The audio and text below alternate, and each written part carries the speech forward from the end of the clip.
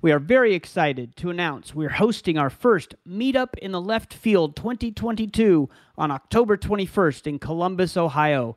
We have Zoomed together for 2 years, and it is beyond time to meet face-to-face. The primary purpose of this meeting will be to meet your fellow left fielders, as well as to meet and interact with some of our community's favorite sponsors and professionals. The plan is to host a special infielder event Thursday night, October 20th, which will include appetizers, drinks, and the opportunity to connect with your Zoom friends. That will be followed by a full day of networking and meetings on Friday, October 21st. The cost to attend the event is $250. Members of the infield community will get a $100 discount and a free month of membership if they sign up before September 15th. We hope to see you soon in the left field. Hello, left fielders. Welcome to the Passive Investing from Left Field podcast. Our community is focused on networking and education to help people invest passively and think differently. Let's go.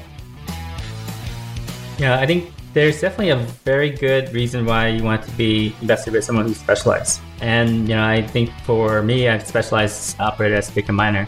One thing that I would say to diversity and the strength of that is you can see multiple angles, and being able to understand things from an perspective of an investor and not just somebody who knows the technology of Bitcoin mining and ASICs and hash rates and all these other specifics that are related to the industry. You now can think like an investor and make economic decisions like an investor. And you learn that by investing, not necessarily just in Bitcoin mining, but in other assets. You leveraging cost depreciation and accelerate depreciation for Bitcoin miners, where we can accelerate all 100% of it in the first year.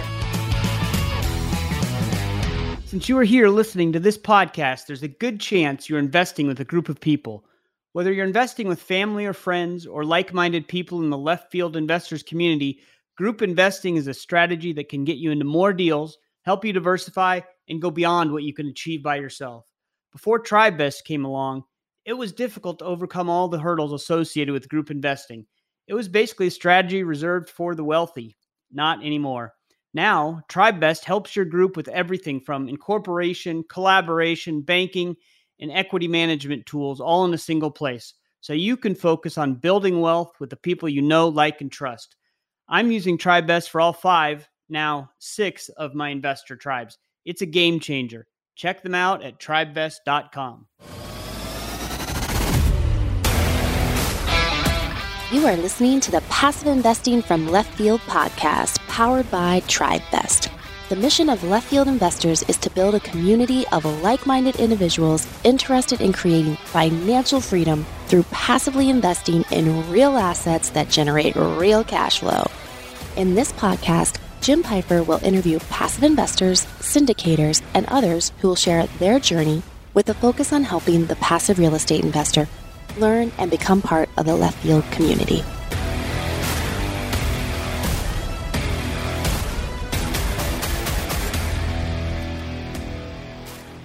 Hi, I'm Kenny Wolf. You're listening to the Passive Investing from Left Field podcast. I'm excited today to have Eng Tang with us. He's an experienced private fund manager with over $220 million in assets under management and 12 years of private market and real estate investing experience. He's focused on cash flow investing to create passive income, so that's right on with what we're doing. He's the founder and CEO of Tozy Capital, a private equity investment company focusing on multifamily, senior living, Bitcoin mining, DeFi, and other private equity alternative investments. There's a ton to talk about.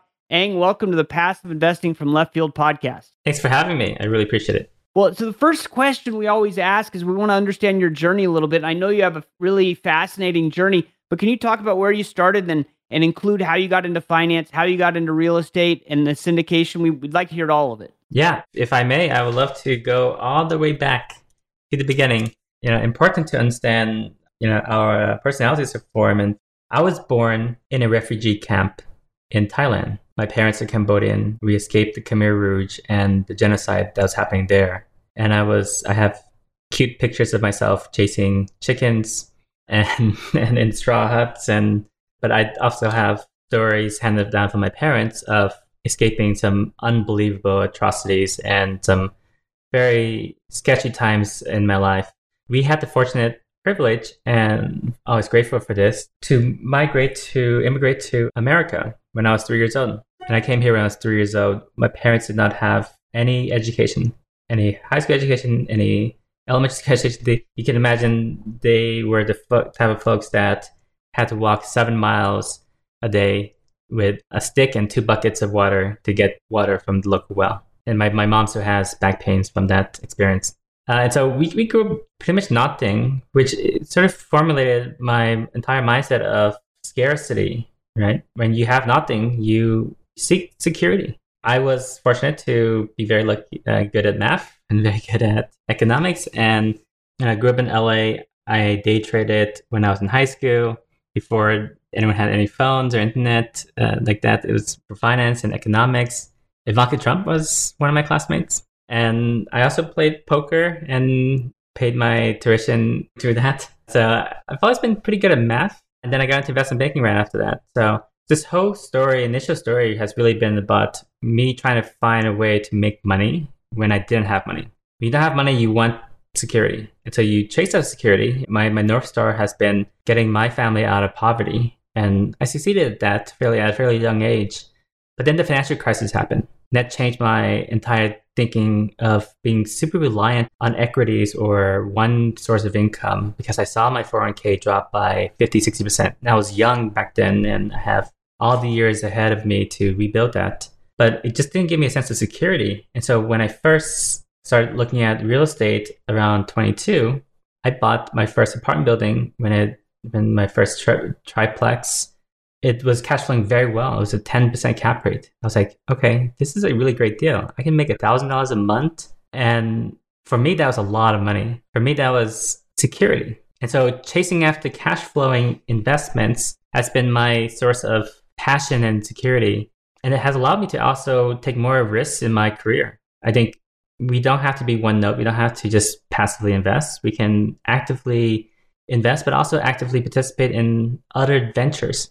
I have had many opportunities going to the Peace Corps, for example. I went to the Republic of Georgia, 2010, right after Russia invaded Abkhazia and annexed a part of northern Georgia. Very familiar times. I remember seeing tons of refugees. My parents were dismayed and just flabbergasted that I would go to a third world country that they escaped from to a war-torn country with refugees. I thought it made sense to me. But I did that because I also had the sense of security of some real estate that I had back home in America. Met my wife there, and then I left Peace Corps, went to back to LA and worked in gaming and worked in media and private equity, and then in tech. Had leadership roles. Most recently, I was leading data science at Siri, analyzing trillions of records of data. So a lot of people say a lot of crazy things. I bet they do. Yeah. It was a fun time and to do all those things and essentially retire at mid-30s, having built a substantial amount of wealth for myself. But also the whole time since I even started Peace Corps, I've been buying real estate and I've been an investor. So I've been an investor since 2009. So I'm a fairly young person still. I'm under 40.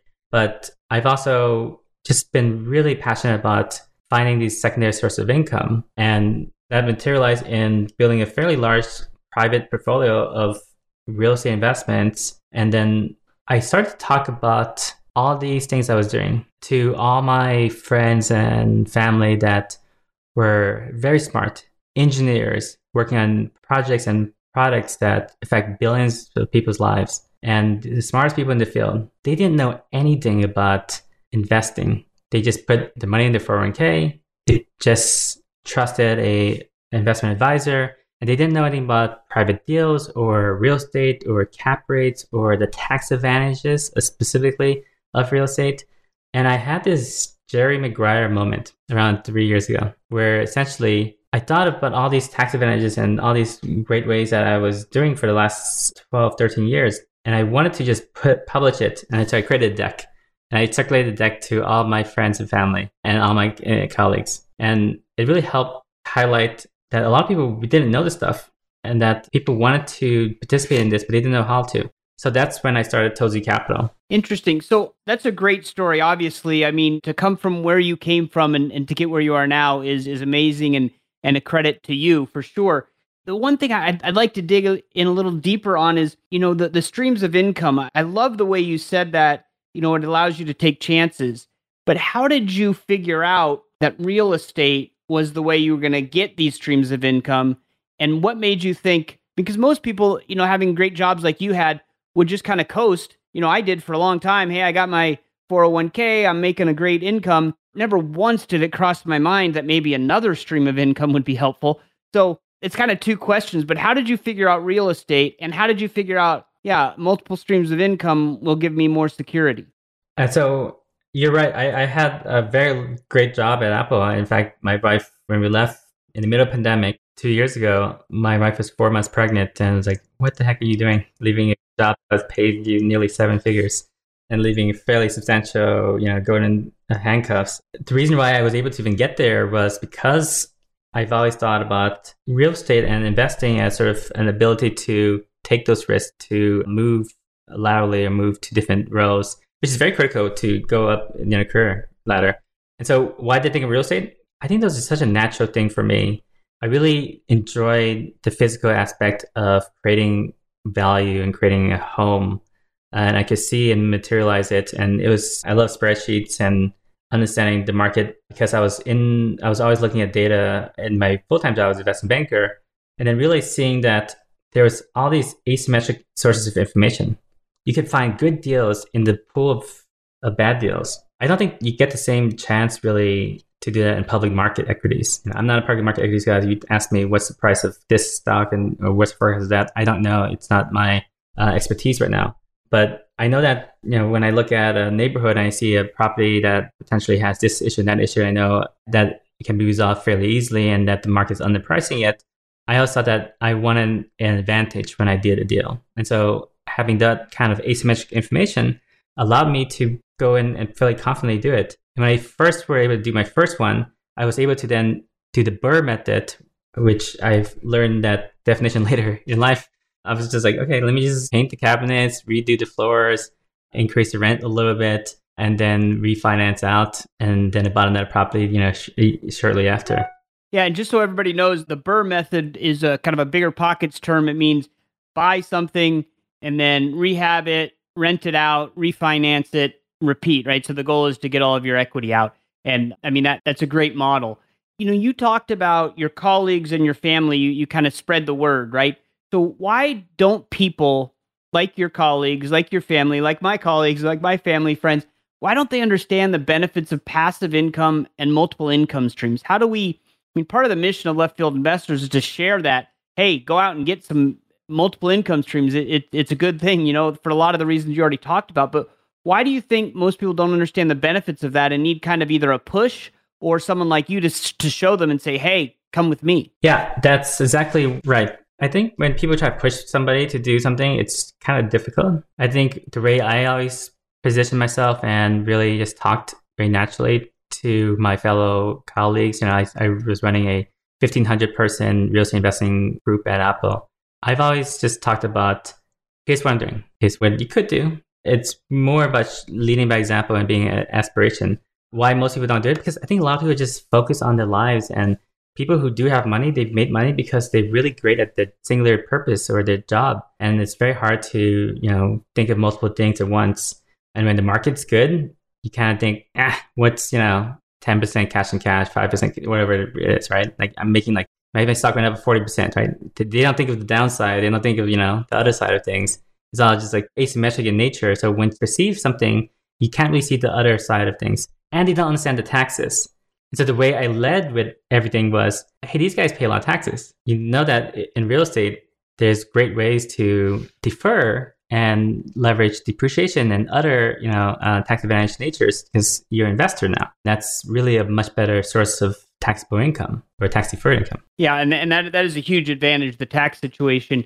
I want to move and kind of change pace a little bit out and understand Tozy a little bit more because, you don't often see an operator that has such different asset classes, senior living, multifamily, Bitcoin mining. Those aren't super related to each other. So are you the operator / asset manager for these deals, or are you raising capital and putting money into another operator's deals? How does that work? Yeah, so every one of our deals we are very closely tied to. Bitcoin mining specifically, I run the whole company. I run the Bitcoin mining operations. I spend probably half my time working on that. And we're always making deals on that side. And I've been in Bitcoin since 2013, so any volatility seems kind of funny to me because it seems all kind of high. On the other side of things, I'm not in every area. I have 2 young kids. I'm in San Diego, California, and I don't invest in San Diego, California. I don't invest in California because of probably a lot of people understand why that would be the case. Because I like cash flow, and I invest in Texas and Missouri and Florida.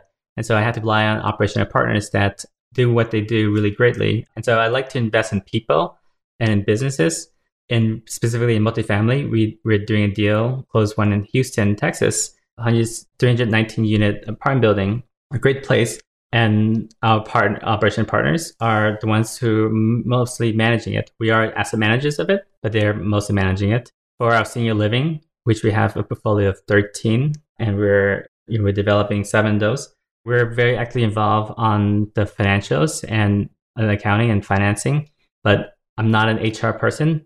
When it comes to senior living, it's a lot of it is about HR. You gotta hire the right amount of staff, and you have to make sure that they're all happy and that they take care of the residents, because you're essentially providing a full-fledged service where you can get 4 to 5 times the amount of rent that typical similar style apartment building would pay, but for only 3 to 4 times the cost. So you have much better NOIs.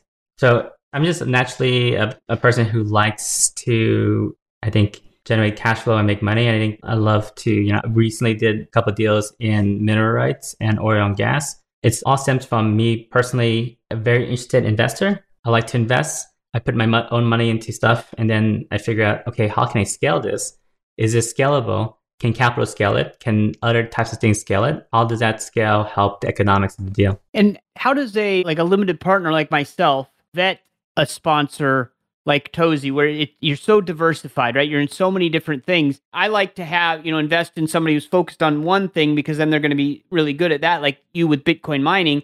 Now, I understand you probably hire experts and people that are, understand the other asset classes, but what questions should an LP ask, and how do they figure out, is Tozy or whatever, anybody who's such a diversified operator, how do we figure out that this is the person I want to invest with, or this is the company I want to invest with? Yeah, I think there's definitely a very good reason why you want to be invested with someone who's specialized. And, I think for me, I've specialized operated as a Bitcoin miner. One thing that I would say to diversity and the strength of that is you can see multiple angles, and being able to understand things from an perspective of an investor, and not just somebody who knows the technology of Bitcoin mining and ASICs and hash rates and all these other specifics that are related to the industry. You now can think like an investor and make economic decisions like an investor. And you learn that by investing, not necessarily just in Bitcoin mining, but in other assets. You leveraging cost depreciation and accelerate depreciation for Bitcoin miners, where you can accelerate all 100% of it in the first year. I learned that from real estate. Most of my Bitcoin miner friends and who run multi-billion-dollar companies, they still don't think like that. They don't think like an economist. They don't think like an investor. So they have different thought process.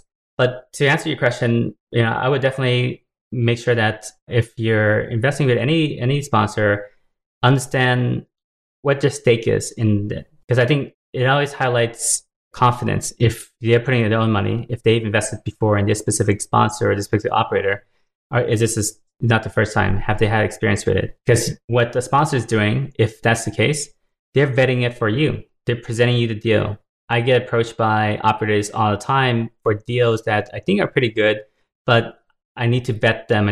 So a lot of my diligence now is vetting investments, both from a personal perspective as well as one that I think could fit for our audience at Tozy. The first annual Spartan Investor Summit is an exclusive 2-day experience on California's iconic Lake Tahoe. 50 serious investors and 8 amazing speakers are gathering at the Landing Resort and Spa for this intimate event focused on knowledge sharing, meaningful connections, and recession-resistant investment strategies that will help you live your best life. Featured speakers include Clint Coons, Rich Fetke, Ram LaPointe, Vicky Schiff, and Toby Mathis, along with Spartan's own Scott Lewis, Ryan Gibson, and Ben Lapidus. If you're ready to learn more about recession-resistant investment strategies while meeting like-minded leaders from around the country, click the link on our podcast page to learn more about the sessions, speakers, and adventures that await at the Spartan Investor Summit. Space is limited, so don't wait. Hey left fielders, this is Julian McClurkin from TribeVest. I recently had the pleasure of sitting down with Jim Pfeiffer for a masterclass. I learned so much, from passive investing to real estate syndications, to how you can diversify your portfolio with a tribe. I also learned how this form of passive investing was only available to the wealthy. Until recently. If I learned a lot, you will too. Go to leftfieldinvestors.com and check out the masterclass button at the top, or look up TribeVest on YouTube. I'll see you there. I'd like to talk about Bitcoin mining because it's super interesting to me. I'm an investor in your fund, and can you explain what Bitcoin mining is? I mean, I think most people are familiar with at least what Bitcoin is, and the price has dropped a lot. You talked about volatility, so that makes a difference, right, in the returns of the Bitcoin mining. But can you just give an overview of what Bitcoin mining is and why it's a kind of real estate related investment? Yeah, I love this topic. Approach Bitcoin mining as similar to real estate. You're essentially buying a hard asset, miners, and they're not people, they're computers, they're supercomputers. I get this question a lot when people are like, do you work them 24/7? We do work them 24/7 because essentially what we're doing is a computer is plugged in, they're very loud, they're very noisy, and they generate hash rate, which generates Bitcoin. Every 10 minutes, 6.25 Bitcoin is rewarded to one lucky miner, one lucky machine that essentially help create the system networks that allow us to define what the blockchain is. And so every time you send a Bitcoin to somebody, a miner is validating that transaction. It's sort of like the Visa network. There has been 19 million Bitcoin that has been mined so far, and there'll be 21 million Bitcoin total. So 2 million Bitcoin left to be mined, and it'll take 120 years to mine those remaining Bitcoin.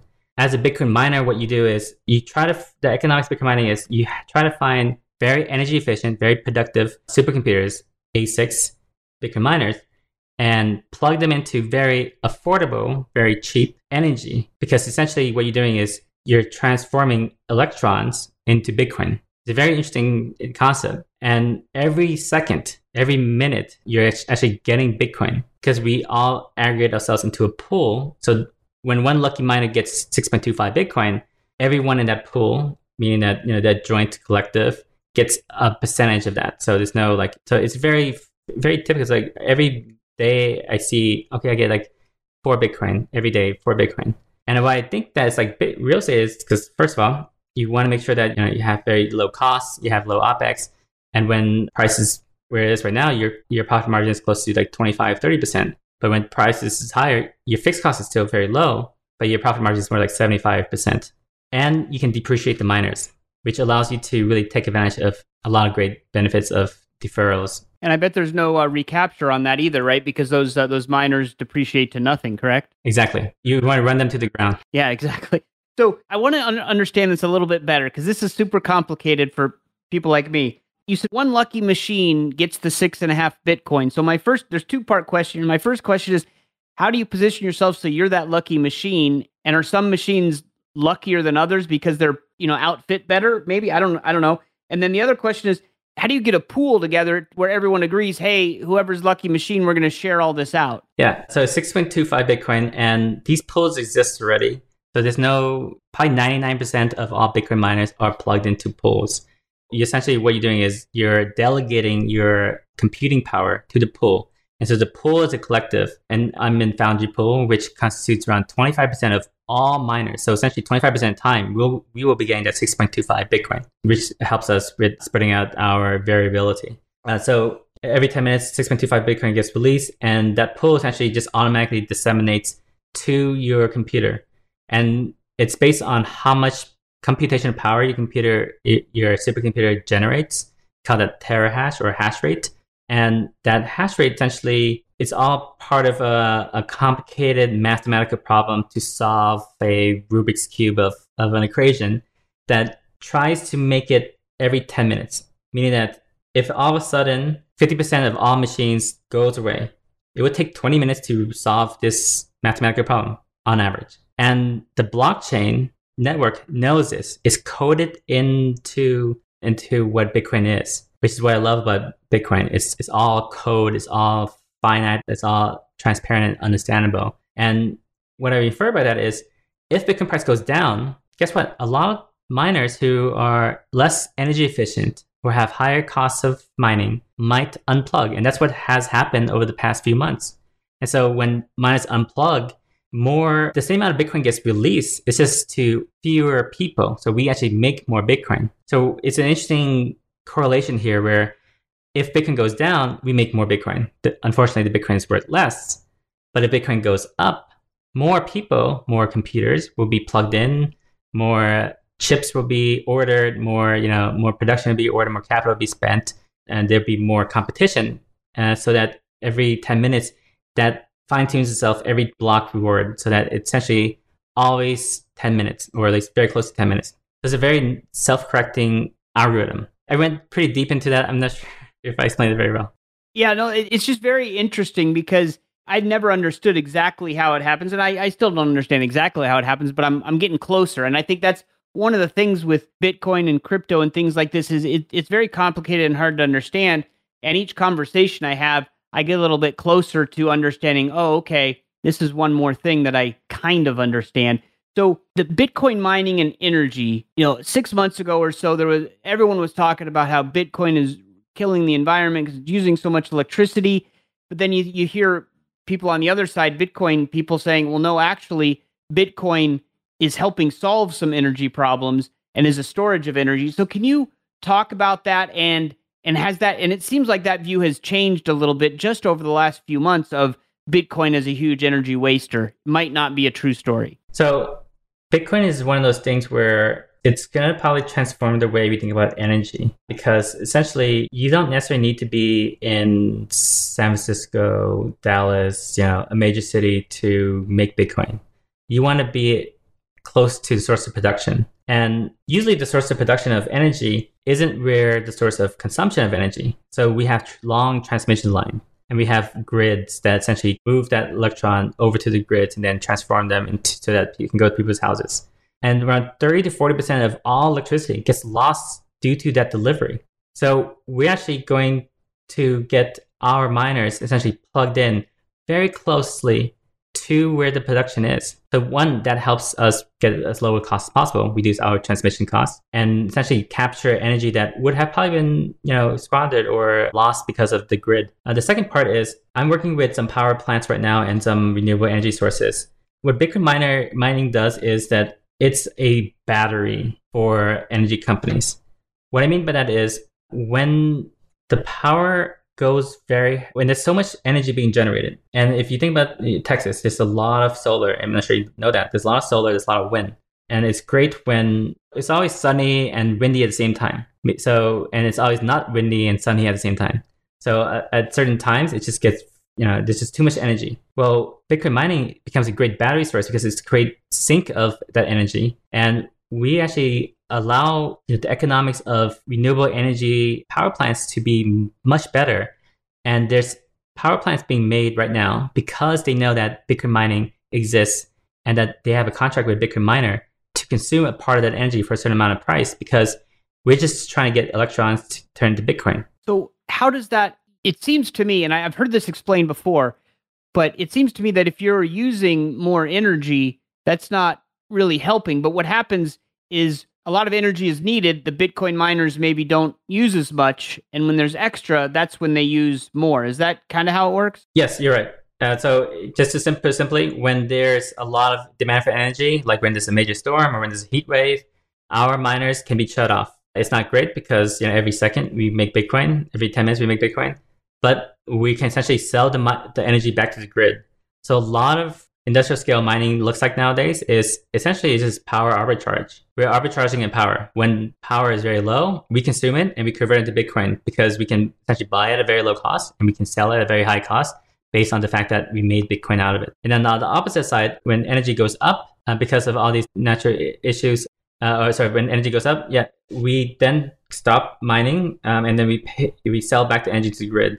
So we're actually a very natural complementary to the energy grid. And do you stop because you have a contract with the energy company saying at peak times you're gonna stop using energy, or do you do it for economic reasons? We do it for economic reasons. So we can shut down for 4 hours a day during 3 months of the year for 5 days a week. You can guess what those days are, what hours those are. It's very hot days in Texas, for example. And that constitutes less than 1% of all the hours of the year, or around 1% of all the hours of the year. And we can save around 20 to 25% of our overall electricity costs. Now, why is everyone going to Texas? Because we've heard Texas has problems with their power grid.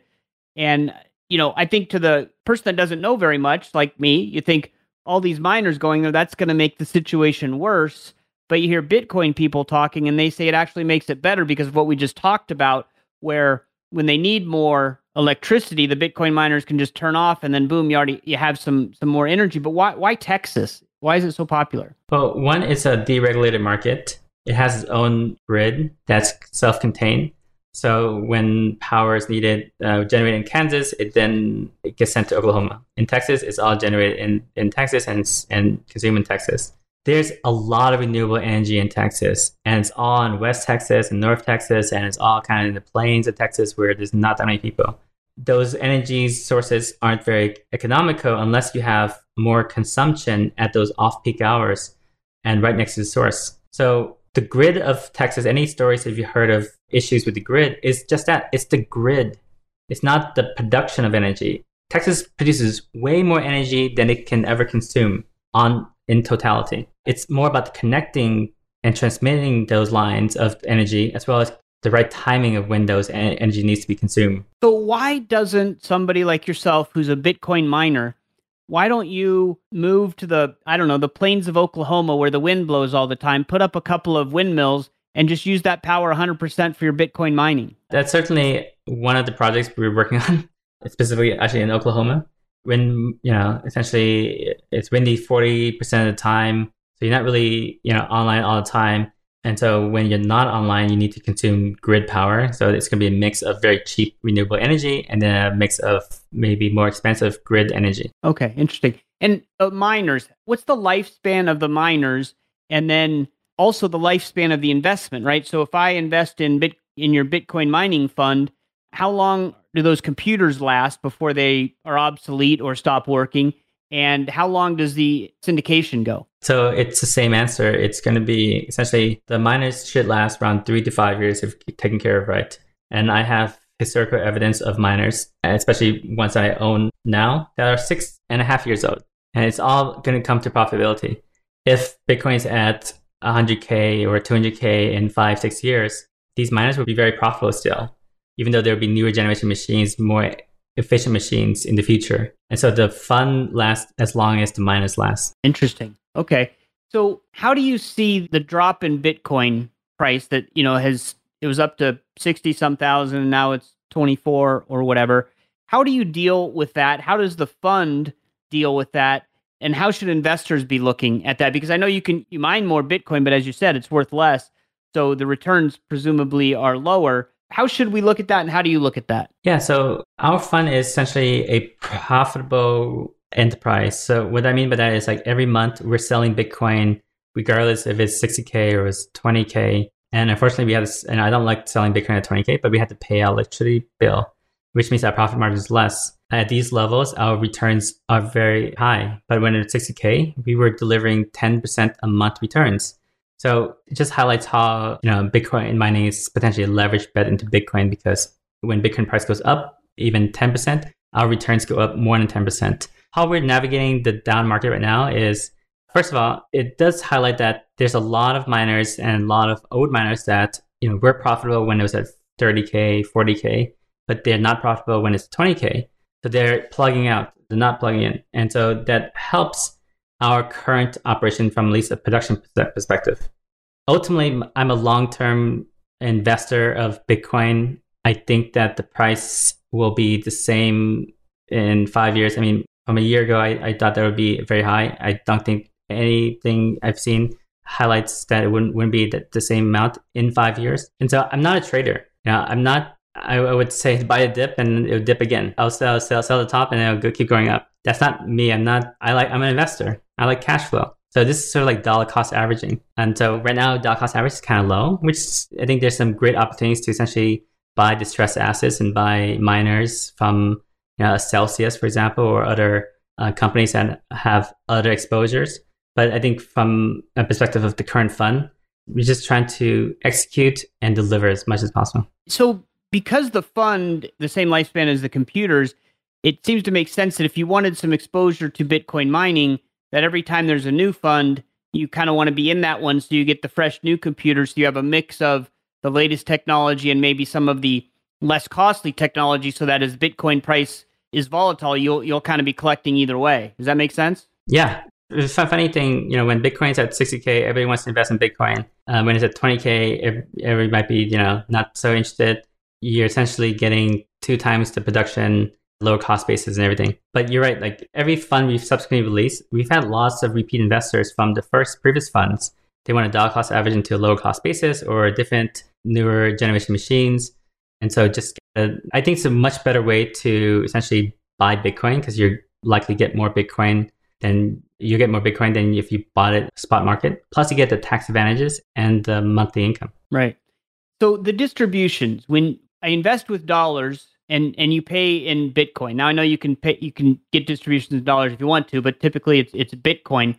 So how does an investor calculate the returns given the volatility of the Bitcoin price and the conversion, right? So if you're trying to figure out what are my actual returns, I don't know because I gave you dollars and you gave me Bitcoin back. It's just complicated. How do you look at that? We look at it at the monthly cost basis level. So every month we will sell that Bitcoin, where it's 24,000, and that's the cost basis that now gets transferred to you. And so if Bitcoin goes up or goes down, if it goes up to 50K, your cost is still 24K and the returns you receive is at that cost basis.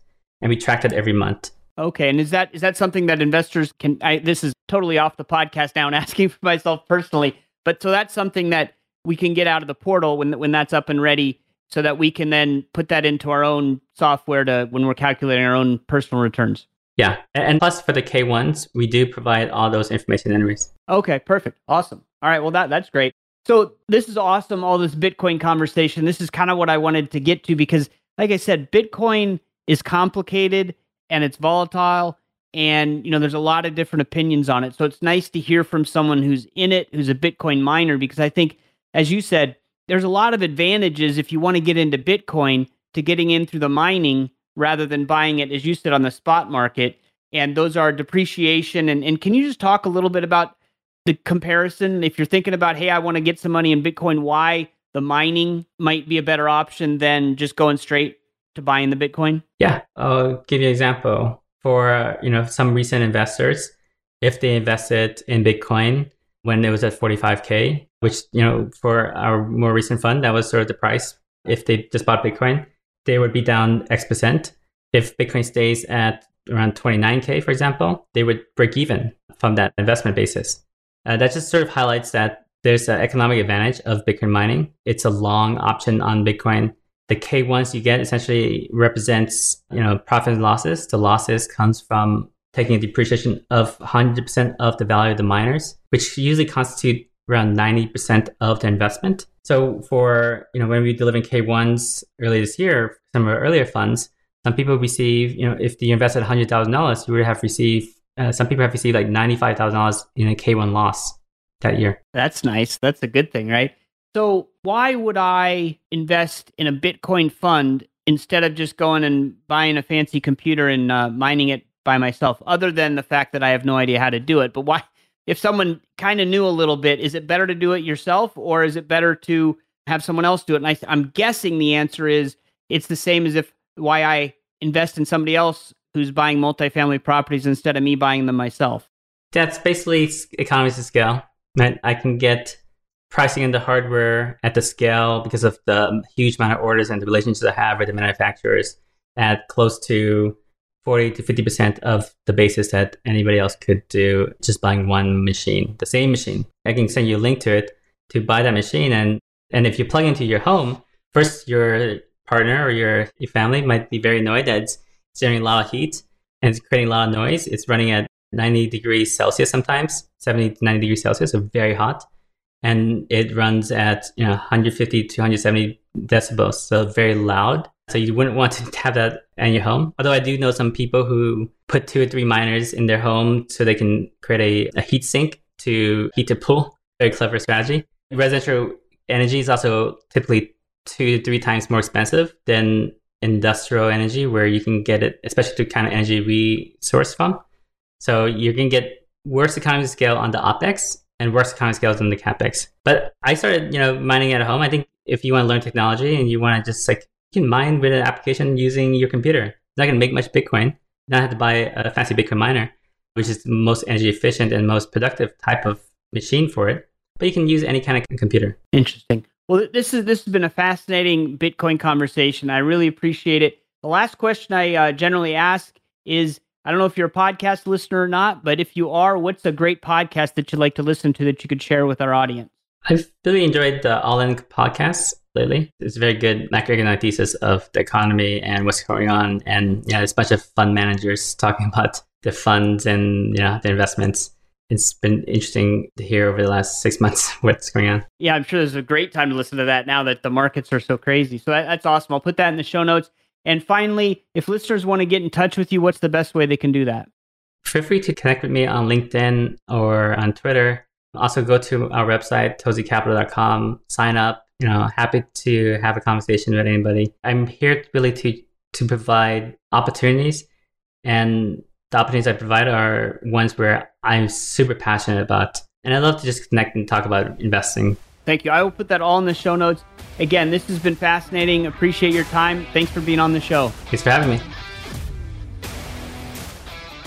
Hi, I'm Matt Picheny, here to help you learn to produce passive income, write your own story, and direct your dollars toward positive change. My book, Backstage Guide to Real Estate, will take you through the highlights and the lowlights of my adventures in real estate, starting as a rank amateur just leaving the acting world, all the way to where I am now, an owner of thousands of apartment units across the country. This book is my story in passive real estate investment. Yours will be different, reflecting your priorities, goals, and sense of purpose, but I'm hoping that our stories will share one thing: the belief that passive investment is the road to financial freedom, and that you can use that freedom to improve your own life and the life of your family and leave your community, your country, and even the world a little better than you found it. Are you ready? Good. Then go to Picheny.com to get more info on the book. That was a great conversation with Eng. Such an interesting guy. And, to be born in a refugee camp and come over to the United States and have the success he's had, it's amazing. It's great to hear. That's one of the American dream type stories, and I just think it's fantastic. Some of the stuff he was sharing with us, multiple income streams. We've talked about that a lot, where you want multiple income streams. But his take on it was it allows you to take chances. That's just a great way to look at it. You can be more risky with other investments or your employment or whatever you're doing because you have these other income streams that are not dependent on you doing this every day, right? It's passive income. It's coming in regardless. So you can take some chances. You can start a new business. You can, open a franchise. There's all kinds of things you can do because you have other income coming in. And it seems obvious, but I think when people say it, it's kind of like a light bulb moment, like, oh yeah, that makes total sense. And I also liked how he said, here's what I'm doing. Follow me if you want to his colleagues and his family and friends when he was getting into this. And, I've figured that out a little bit too with passive investing, where I'm saying the same thing to people. I'm not trying to push them into anything. I'm not trying to pull them into anything. I'm just saying, hey, here's what I'm doing. You can do it too if you want. I'll help you. And, I'm not in sales anymore, but man, that's such a great sales tactic is you don't want to push people. You don't want to pull people. You just want to show them what you're doing and say, hey, come along with me. If you think this is going to be successful, come along. I'll help you along the way. I just think it's brilliant. And Bitcoin is a battery. I go back and forth on this because it's so odd to me to think Bitcoin stores anything when it's just in the cloud and you can't really touch it. But the way it uses electricity, and what I've been hearing is sometimes when the grid is too much need, people are using it, the Bitcoin miners can all shut off and all of a sudden there's this excess energy. But then when there's low times, the Bitcoin miners use that energy. So it actually, Bitcoin miners could make everything just a little bit more efficient. It sounds counterintuitive, but when you talk to people like Eng, you can kind of start, at least I can kind of start to comprehend this complicated stuff. And then the last thing he said, which really resonated with me, is he's not a trader. He's an investor. And that's the way I feel. I'm not a trader. I'm not a speculator, except for a small part of my, portfolio. And that's for fun and hopefully for some big size returns someday. But really, I'm an investor, and that's what Eng is. And that's the kind of people that I want to be partnered up with. So I really enjoyed hearing him talk. I enjoy following him and seeing where he goes. And so I really enjoyed that episode. So we'll see you next time in the left field.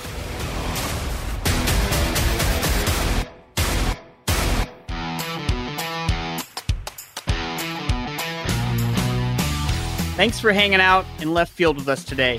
If you're interested in becoming a left fielder, you can find us on the World Wide Web at www.leftfieldinvestors.com, or you can send me an email, jim@leftfieldinvestors.com. Thank you for listening to the Passive Investing from Left Field podcast. If you enjoy the show, please go to Apple Podcast or wherever you listen to podcasts and rate and review the show. This show is for entertainment purposes only. Nothing said on the show should be considered financial advice. Before making any decisions, consult a professional. This show is copyrighted by Passive Investing from Left Field and Left Field Investors. Written permissions must be granted before syndication or rebroadcasting.